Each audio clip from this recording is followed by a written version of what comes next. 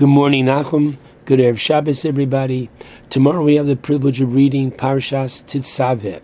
Parshas Tetzaveh contains, according to the Chinuch, 7 mitzvos, 4 positive and 3 restrictions. You have in Parshas Tetzaveh a long chapter regarding the Big Day Kahuna, that the vestments, the special garments that the Kohen wore. A regular Kohen wore 4 garments, and a Kohen Gadol wore 8 garments. The additional 4 containing gold, Big Day Zahav. Then the Torah provides us with the process of inauguration, the korbanos that had to be brought for the 7 days of inauguration of the Kohanim. And finally, the Parsha concludes with the last of the Kalim necessary for the Mishkan, and that is the Mizbach Miktar Ketores, the golden altar, which contained, which was made of gold, and on which the Kohen offered incense, ketores, both in the morning and in the evening. I'd like to focus on the very first verse of the Parsha, which deals with the lighting of the oil, not the mitzvah to light the menorah.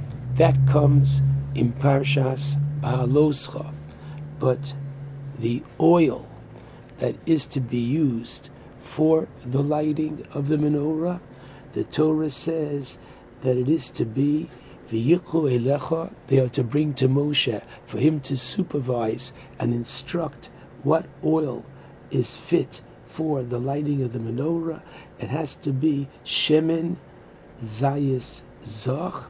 It has to be pure, pressed olive oil, lamoor, for the purpose of lighting the menorah. And our rabbis describe, and Rashi brings, how pure the oil has to be, that it has to be, number one, the olive has to be pressed rather than crushed. Why? Because this oil had to be absolutely pure, without any olive particles or sediment.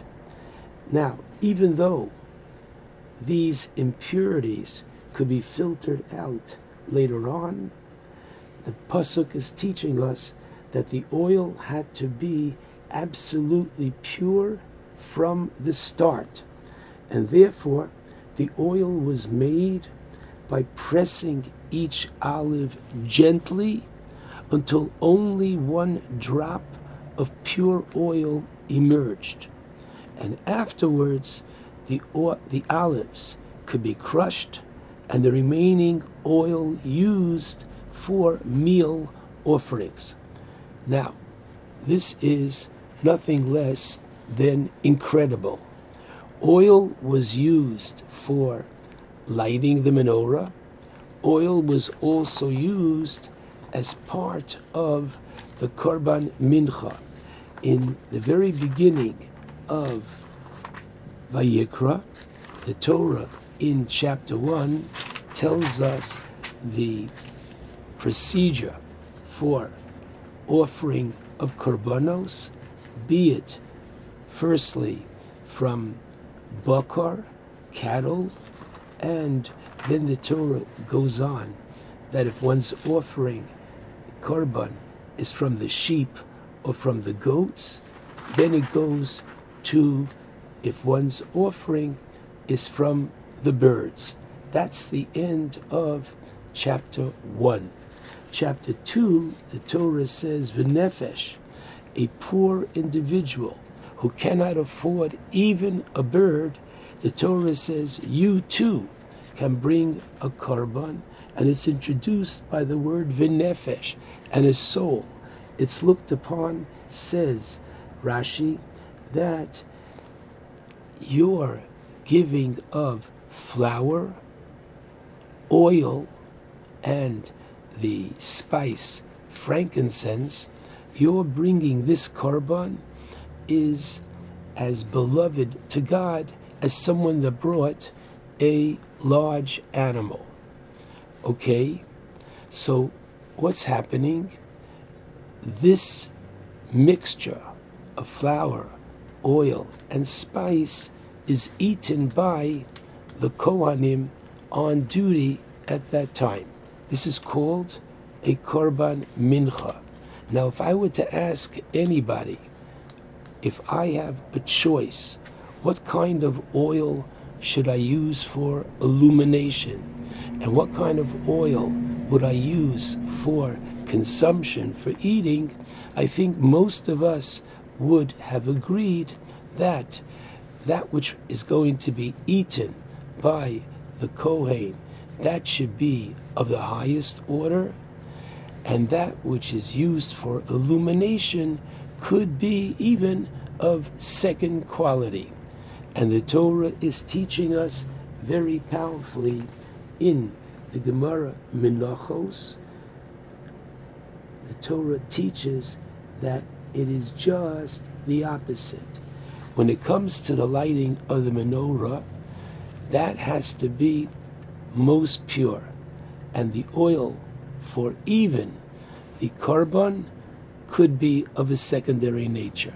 Now we know that so much of the Mishkan is there to teach us lessons not only for that which occurred over 3,000 years ago when the Mishkan was constructed, but literally everyday lessons that are so important for our understanding and living life. So the Talmud in Menachos teaches that it is to be kosis lama'or and not kosis for the mincha.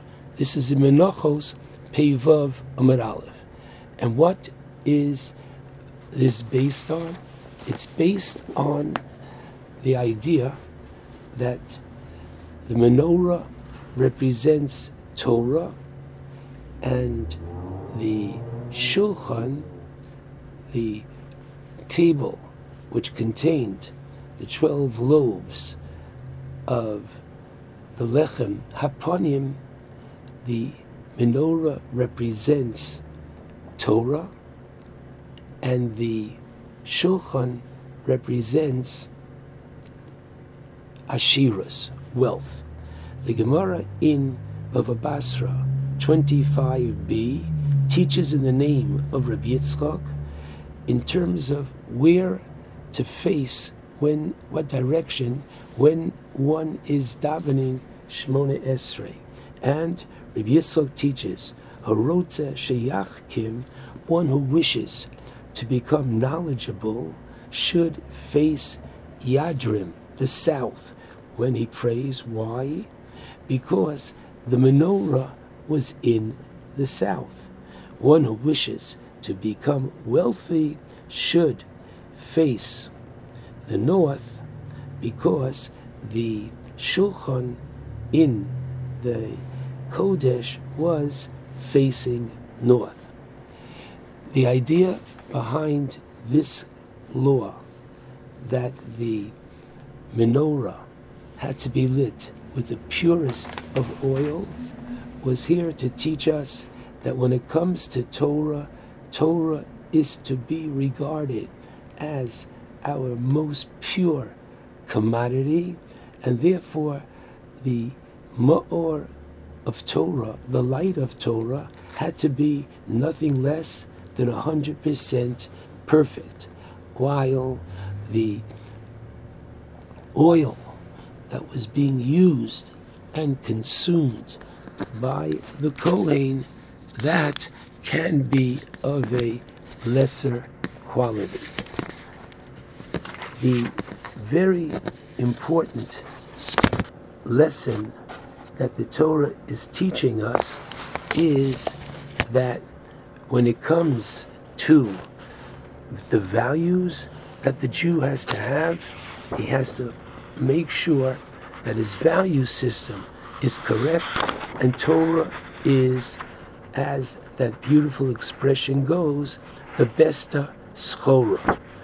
Reb Simon Shlita, in his Sefer Imrei Baruch, brings a beautiful chidah, and the chidah in his Sefer Lev David, chapter 25, on the following verse, teaches a perspective of life. In Devarim, chapter 4, pasuk Lamed Tes, the Torah teaches, V'yodata hayom, you shall know today, V'ashivosa el levavecha, take to heart most seriously, Ki Hashem hu Elokim, God is the one and only, Bashamayim mima'al, in the heaven from on high, V'al ha'oretz, and on the earth, mitachas, from below, ein od, there's none other. The Chidah says beautifully, Bashamayim, when it comes to areas of ruchnius, spirituality, mima'al, you should always look to those who are higher than you. Always aspire to more. Always want more Torah and more avoda, more gemilas chasadim, wanting more in the realm of spirituality. That is mima'al, upward. However, fi'al ha'oretz, when it comes to the land, when it comes to materialism, physicality, there, al ha'oretz mitachas, look who is below you. Look who lives a more humble lifestyle. Look who prioritizes better, and that's the way you should live your life. This forthcoming week is Purim Katan, on the 14th and 15th of Adar Rishon. We don't fast, we don't eulogize. There's simcha in these 2 days, and therefore the famous teaching and the verse that we recite every Motzei Shabbos in conjunction with Havdalah, La Yehudim, the Jewish people, had Ora, light, Simcha, joy, Sason, happiness, and Yukar, honor. Rav Yehuda teaches in the Gemara, Megillah 16b, what does it mean they had light? It means that they had Torah. And what does it mean that they had Simcha, happiness? This is Yom Tov. What does it mean they had Sason, right? Gladness. This is Milah, circumcision, and Yokar, honor and glory. This is Tefillin. And what is the idea behind this? That Haman HaRasha, unfortunately, forbade the Jews from studying Torah, from observing Yom Tov, from observing Milah, and from having the glory of Tefillin. Now that the decree of Haman was canceled, we had those 4 ingredients again. So the obvious question that can be asked is, why say, if it means that Ora is Torah, why not say the Jewish people had Torah and they had Yom Tov and circumcision and Tefillin? And the answer is that no. Oftentimes, when a person has something they don't appreciate, it's only when they don't have it, then they appreciate it. So now they realize how much is Torah. The Torah is Ora. Torah is light. When a person is in the dark, it means they don't have direction. They don't have purpose of life. Torah gives us just that, focus, perspective on life.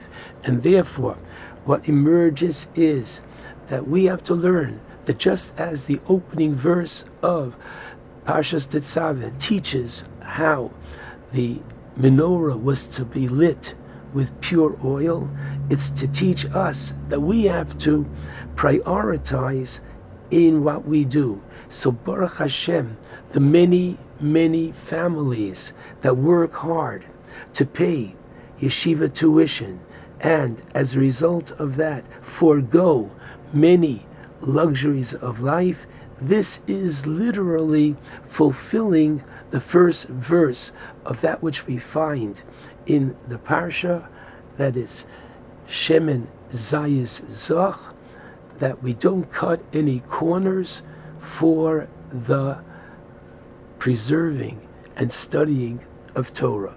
And finally, when it comes to the acquisition of mitzvos, once again, the money that we spend on a beautiful pair of tefillin that are mahudar, teaches the young bar mitzvah boy that this is a priority, a fulfillment of Shemen Zayis Zoch. I pray that we don't try to understand the first verse of the parsha as only a requirement for the lighting of the menorah, which we had and will have, but most important, teaching us how to live each and every day. Torah, the best is Chorah. Shabbat Shalom to all.